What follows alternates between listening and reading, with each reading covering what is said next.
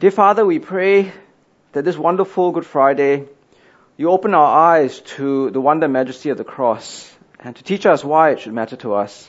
And we pray for all these things in the name of Jesus Christ. Amen. Why should Good Friday matter to me?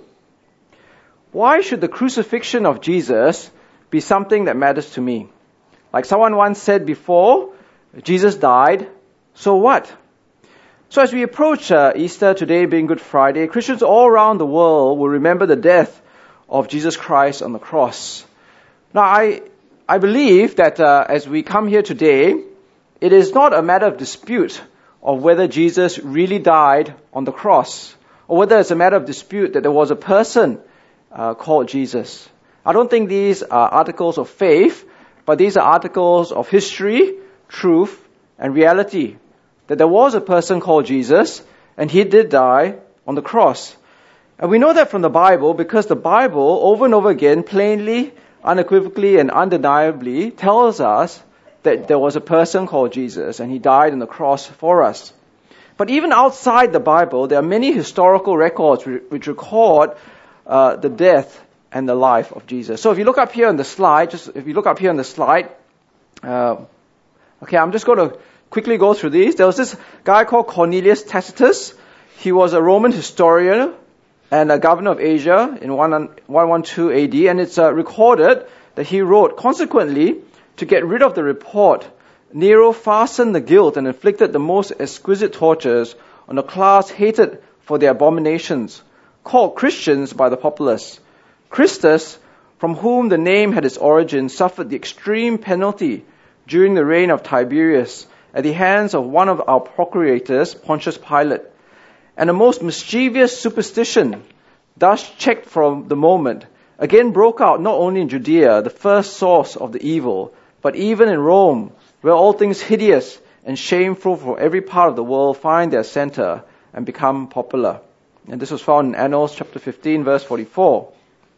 In the Talmud, okay, the next section, which was written by Jewish scribes, from 100 AD onwards, it records, on the eve of the Passover, Yeshua of Nazareth was hanged. For 40 days before the execution took place, a herald went forth and cried, he is going forth to be stoned because he practiced sorcery and enticed Israel to apostasy. Anyone who can say anything in his favor, let him come forward and plead on his behalf. But since nothing was brought forward in his favor, he was hanged on the eve of the Passover.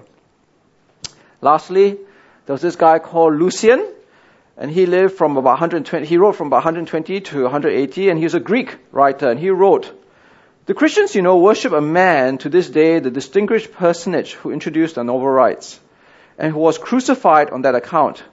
You see, these misguided creatures start with the general conviction that they are immortal for all time, which explains the contempt of death and voluntary self-devotion which are so common among them.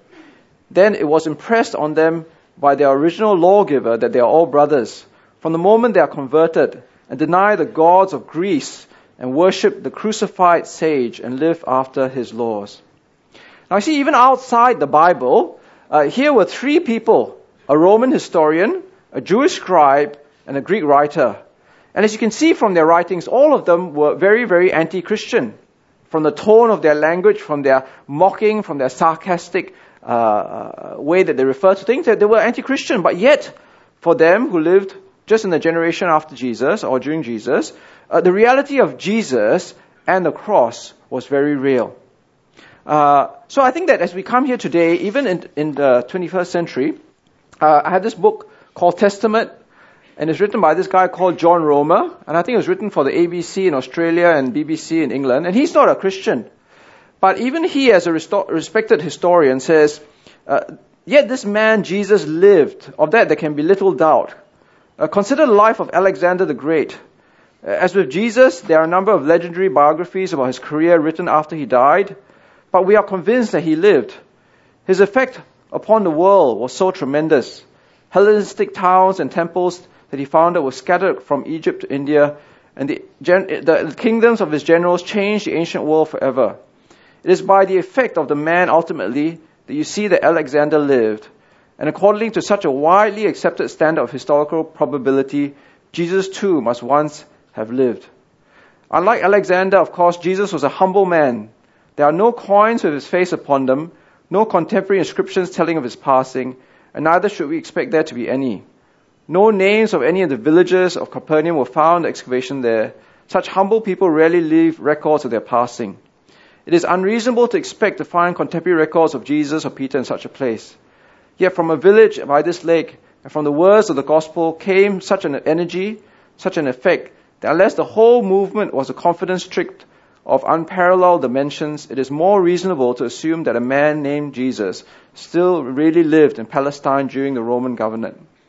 So we're not here today, as we celebrate Good Friday, to prove that Jesus lived or that Jesus died.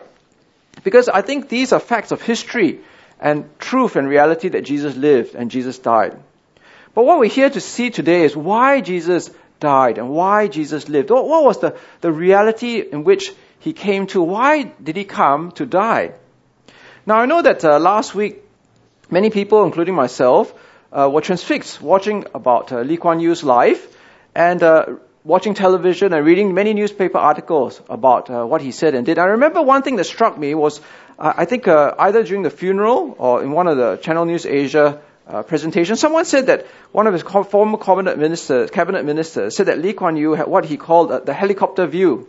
That means he lifted himself above the details to be able to see the real issues. Margaret Thatcher said that Lee Kuan Yew had the unique ability to identify the issues through the fog of propaganda. And I think that that's what we're trying to do today, to go beyond the details of his death, because we all know Jesus died, and to ask ourselves, why did he die? What was the purpose of his death? And in order to do that, we want to look at the last day of Jesus Christ, the last 24 hours of Jesus' life. Now, when you think of a day and the start of a day, when does the day start for you? When does the day start for you? When does a new day begin? Usually it's the first second after midnight, right? That is the new day. But that's actually a very recent phenomena, right? It was only in the 17th century that clocks became more reliable and people started thinking of days as starting after midnight. But in the ancient world, as with the Jews, the day didn't start at 1 second after midnight, but it started at sundown. For the Jews, the day started when the sun set. And on that day, the first day, that this one day that we are looking at here in just Jesus' life that he died, we look at Thursday night, last night. That was the day that started for Jesus. And when the sun went down, it was probably at 7 o'clock. And this was a very, very important night, or very important day for the Jews during that time. It was the Passover. And the Passover was the most important dinner, so to speak, of the whole Jewish year. You know, for us as I guess if you're Chinese, the most important dinner that you really cannot afford the whole year, you can afford to miss many dinners throughout the year. But what is one dinner that you cannot afford to miss during Chinese New Year? Probably your Chinese New Year reunion dinner, right? I mean, if you miss that, that would be terrible, right? But here, for the Jews, it was the Passover meal, which was the meal which they could never miss. This was the meal in which all of them had to participate in. And the reason was because the Passover meal remembered what God did to bring his people out of Egypt into the promised land. Now, God had obviously done 10 great miracles. He had brought 10 plagues on Egypt in order to force Pharaoh to let his people go. But the last plague was significantly different from all the other plagues. In fact, if you look in the book of Exodus chapter 11, when God says to Moses, I will bring one more plague on Pharaoh and Egypt, that word, the Hebrew word for plague there was different from all the other 9. The Hebrew word for plague that God used was the Hebrew word nagar, which means a death blow or stroke. And that was what God did in that last plague. He brought death to the firstborn of all of Egypt. The firstborn of their families, their children, the firstborn of their cattle, the firstborn of their livestock, all of Egypt's firstborn were killed. But on that day, God spared the Jewish families and their livestock and their cattle. He passed over their families in judgment. And how he did that, the process by which that happened was, Israel was called each family to sacrifice a lamb. A Passover lamb in which they were to take the blood and spread it on the doors and the sides and the tops of their doors. And when God's angels saw the blood, it would pass over that household. So once a year, every Jewish household was to remember the Passover by eating the Passover lamb. Even today, if you look up here on the slide, right? Oh, sorry, yep. Oh, okay, next one. The Jewish families would meet and they would celebrate the Passover and remember what God did all those thousands of years ago to pass over the Jewish households. Now, what happens during the Passover, even today and then, was that the head of the house, or the most senior person, would take the head of the table, as you can see here, the guys with the hats, all right, the older people generally, the elder, and his responsibility would be to explain to all the people sitting there the purpose and the meaning of the Passover. And in the ancient days, even today, if you go to you Google it, there's a very strict way of celebrating the Passover. You can't just get all your stuff together and just do what you feel like doing. All right, next slide. There would be 4 cups of wine. Okay, they would sing songs or praise God first, and then they'd drink a wine.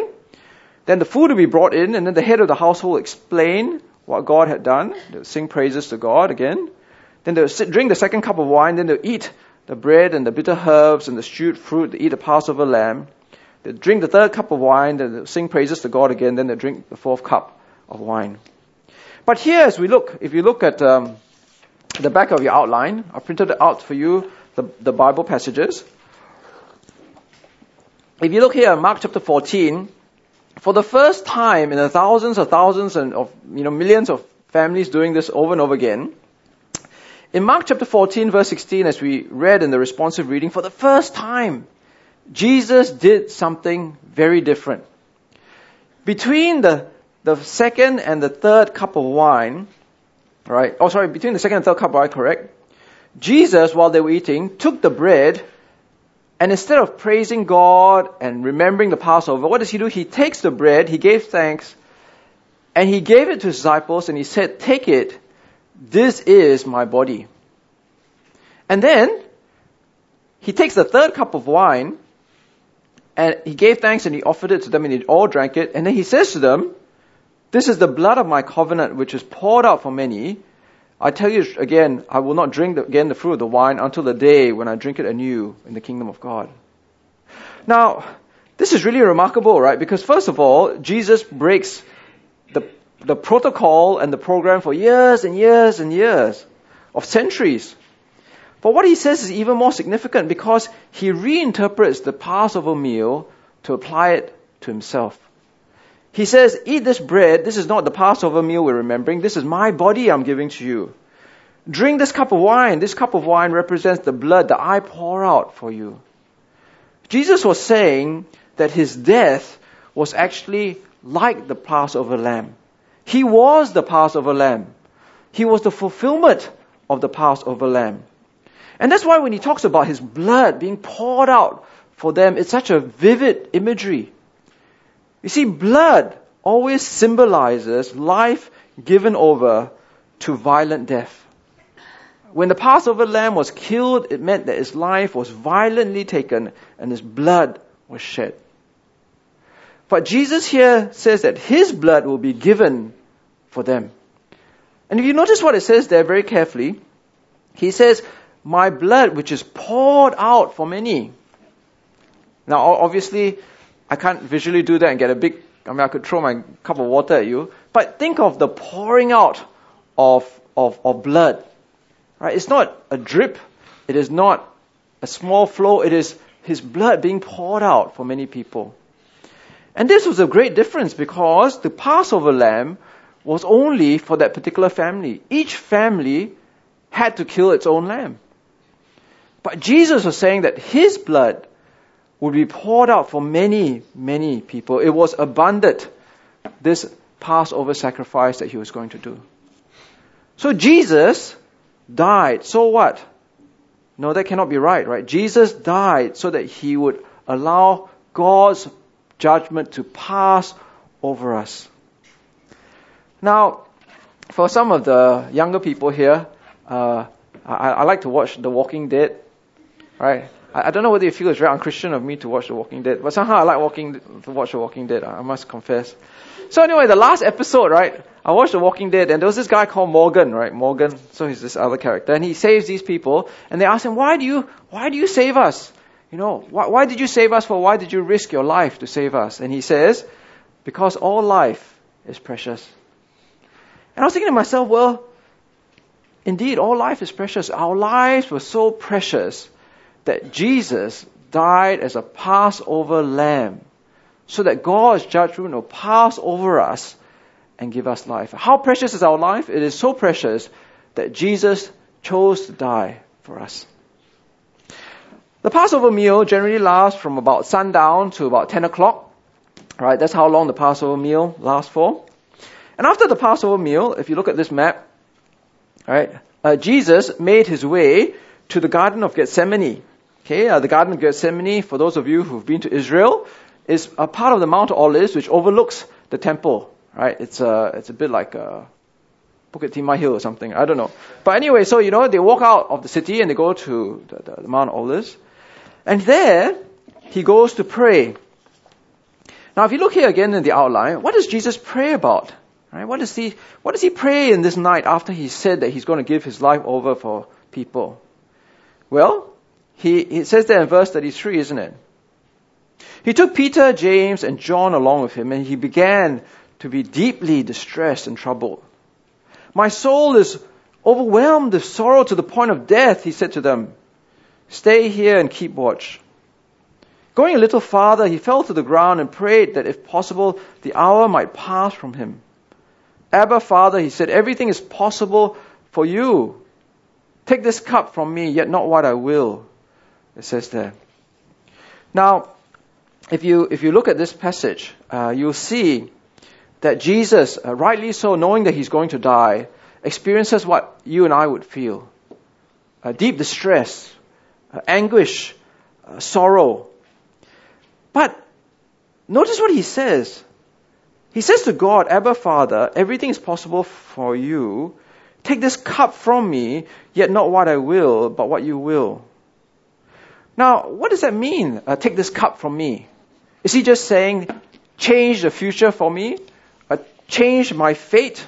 Is he just being very poetic, change the reality of what I'm going to do in the future? No, that's not what the cup means, right? For the ancient world, especially for the Jews, the cup in many ways represented the cup of God's wrath. It was a vivid picture of drinking your death or judgment.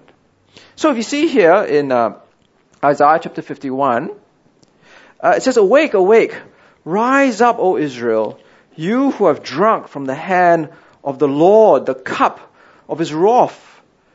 You who have drained to its dregs the goblet that makes men stagger. Therefore hear this, you afflicted one, made drunk, but not with wine. This is what your sovereign Lord says, your God who defends his people. See, I have taken out of your hand the cup that made you stagger, and from that cup, the goblet of my wrath, you will never drink again. See, what Jesus was saying was when he would die, he would actually at the same time be drinking the cup of God's wrath and punishment. But how can that be, you see? Because Jesus, as we know, was sinless and he was perfectly righteous and he was godly. How could he drink God's cup of God's wrath when he wasn't guilty? But it was because he saw that on the cross, just as we saw on the Passover lamb, he would be a substitute and he would take on board in his own body, in his flesh, on the cross, the punishment of us all. See, I want you to think of it in a very vivid way. I know that some of us, we find it hard to I guess, expand our minds and use imagination, but I remember reading this book about how it can be very helpful in terms of understanding what the Bible is saying.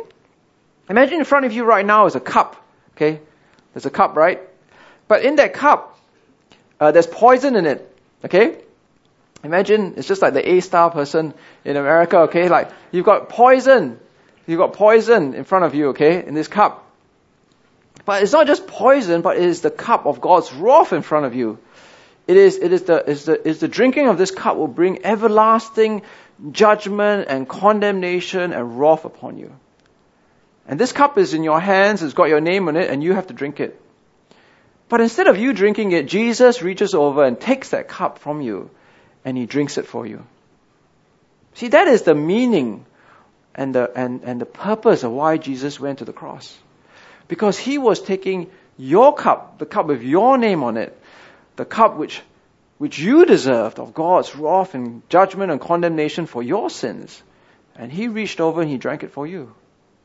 That is what is meant by what Jesus did on the cross. That he took your cup of God's wrath and drank it for you. That's what he did for you.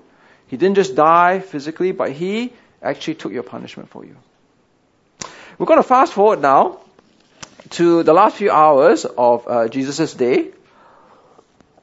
And we move from Thursday night to Friday afternoon. Okay, so just a few hours before the day ends.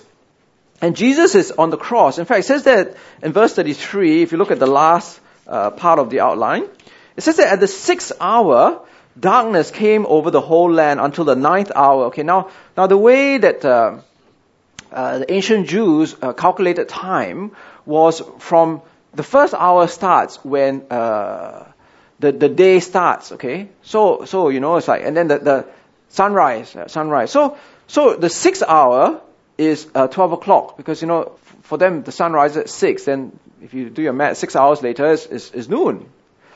So at noon, darkness came over the whole land until the 9th hour, which was 3 o'clock.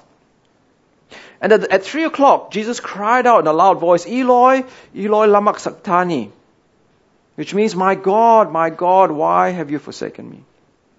And when some of those standing near heard this, they said, listen, he's calling Elijah. One man ran, filled a sponge with wine vinegar, put it on a stick and offered it to Jesus to drink. Now leave him alone. Let's see if Elijah comes to take him down, he said. With a loud cry, Jesus breathed his last, and the curtain of the temple was torn in two from top to bottom.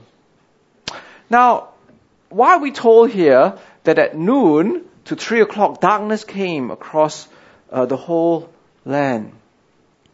Why is it recorded for us? Why is it necessary? Is it like a weather report? That, it's going to be thundery showers that day. No, it doesn't say that it was thundery showers, right? It said it was darkness. Now, darkness is a very unusual thing. I mean, obviously, it's very hot in Singapore at noon, right? It's been getting hotter. But imagine in the Middle East at noon, how hot it should be and how bright the sun should be. It's very unusual that it should be so dark for so long. Now, we're not here to try to find out, what is the, is there some eclipse happening or what? But it's to tell us that something supernatural and cosmic is happening. You see, darkness in the biblical sense was a picture of God's judgment. It meant that there was a supernatural sign from God that his judgment was coming. In fact, again, if we look back to the events of Egypt, one of the plagues that God brought was darkness. When Moses stretched out his hands towards the sky, God caused total darkness to cover all Egypt for 3 days. In fact, the book of Amos, chapter 8, tells us that in the day of judgment, I will make the sun go down at noon and darken the earth in broad daylight. So for people who have ears to hear and eyes to understand, darkness during this time was not rain. Okay, so for some of you, if you ever see some movies or something, it's just really rainy or something when Jesus died. No, it's not rain. It is supernatural darkness. It's a darkness which symbolizes God's judgment. And that's why in verse 34, when Jesus cries out, my God, why have you forsaken me? He's actually reflecting that dark judgment which comes upon him. You see, God was revolted at that moment by the sin in Jesus. And that's why Jesus uses the word forsaken. Forsaken is the word of a broken relationship. You are forsaken when someone finds something in you offensive. You're forsaken. You're forsaken when people don't want to have a relationship with you anymore. And at that moment in time, just before Jesus died, he was forsaken by his Father, God. Because God was revolted by the sin and the wickedness and evil in Jesus. It wasn't his sin, it wasn't his wickedness, it was our sin, our wickedness. But it was now borne upon the body of Jesus Christ. And that's why, and the very last thing that happens on that day for Jesus, with a loud cry when he breathed, the curtain of the temple was torn from the top to the bottom. Now, these three things all come together: the judgment of darkness, the cry of forsakenness, and the tearing of the temple. The curtain, sorry, not the temple, the curtain, right? Now, the curtain, if you look up here, this was the temple in Jerusalem. And there was the outer curtain and there was the inner curtain. And it separated the outer court from the inner court. And the inner court was a very, very special, sacred place. Okay, now, if you were a tourist in those days, you could not gain entry into any part of the temple. But even the Jews could not get entry into the inner court, right? Because it was so sacred and it represented, in a very real way, the presence of God among the nation. Within that court, right, was the Holy of Holies, and only once a year could the high priest enter into the inner room and actually come out without dying. And that for that one time of the year when he went in, he had to go through a whole day's worth of washing and purification and blood and everything else in order to enter into the presence of God. See, what the curtain represented was a big sign saying, "You are not welcome here. You cannot enter here. There's no place for you here." I remember when I was much younger, I used to visit a friend's house, and in this friend's house there was this special room. And in this room was like this antique dining table with crystal and silverware and everything else, right? And as children, we were never allowed to enter in this room because obviously, we would destroy things and things like that, right? So this room was like a sacred room. You could never enter. So the meaning was very clear to us. You are not welcome here. You cannot come in. And the same way, this curtain represented to all Israel that you are not welcome into the presence of God. You cannot come into the presence of God because God is revolted by our sin. God hates our sin. He cannot stand our sin because He is perfectly holy. But when Jesus died, what happened? Okay, next slide. Okay, next one. The curtain was torn, right? Or ripped or shredded from top to bottom. Now this curtain is not like your shower curtain, right? Okay? It is not like your curtain at home. Even if I did try once to rip a shower curtain. Obviously I'm not very strong because I had a lot of trouble doing it. But this was a thick curtain. It's like a wall, okay? But when Jesus died, it was ripped. And not from bottom to top, right? If a man ripped the curtain, it would be ripped from bottom to top, but it was ripped from top to bottom. And what that symbolized was that the death of Jesus was effective. When He died, He took the sins of people. He drank the cup of their wrath. He was their Passover lamb, and He allowed the separation between man and God to be torn apart so that mankind could go into the presence of God. They could enter into the presence of God without fear anymore because their sin had been passed on to the substitute, the Passover lamb. So as we come and reflect on Good Friday, truly we should be filled with great joy, great thankfulness and gratitude for the death of Jesus. The death of Jesus is not meaningless to us. It is not just a historical oddity. It's not just something, that's interesting to listen to one day of the year, but it has permanent and eternal consequences for us all. Again, I think it was right that last week, there was a great sense of gratitude and appreciation for what Lee Kuan Yew had done for us. And it was shown in so many things that people did. And I think it's undeniable that he's done much good. I mean, I've read most of his books. I've read many of his speeches. And you could say truly that because of what he did, it made a huge impact to us. You could never say, Lee Kuan Yew died, so what? Because he did things which actually impact on us today. What happens today, our present life, our present world. His life and death meant something.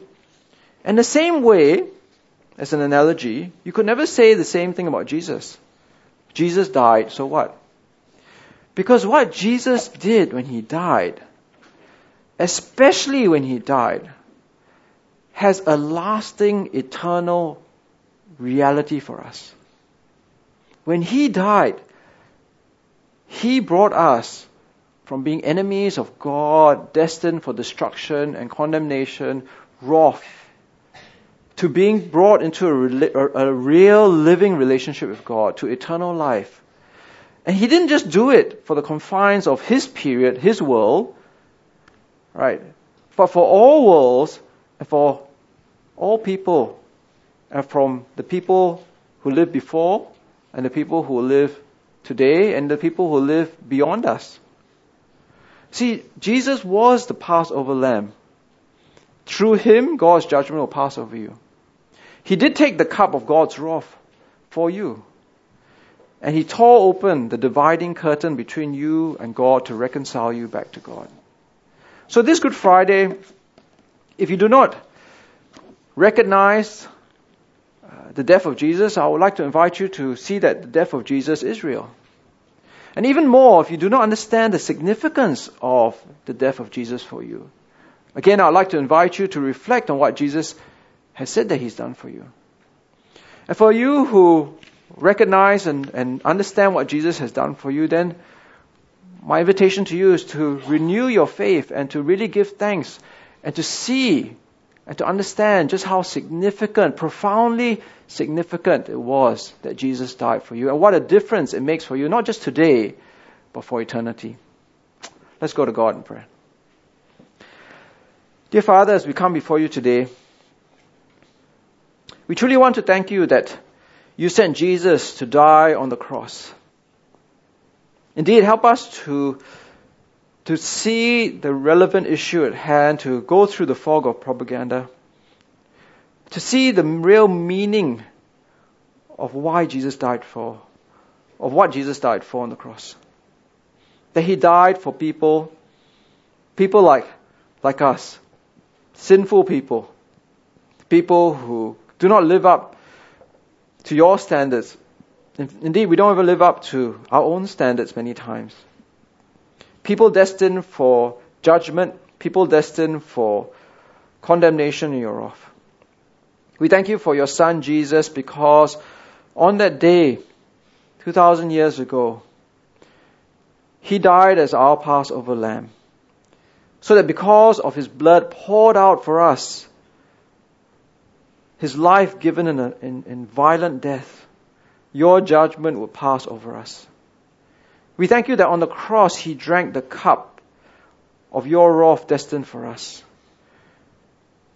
That on the cross, because he bore our sins, darkness came and he was forsaken by you.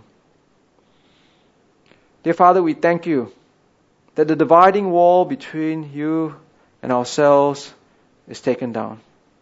That we are now welcome into your presence and given the assurance of full relationship and of eternal life with you for eternity. We pray for all these things in the name of Jesus Christ. Amen.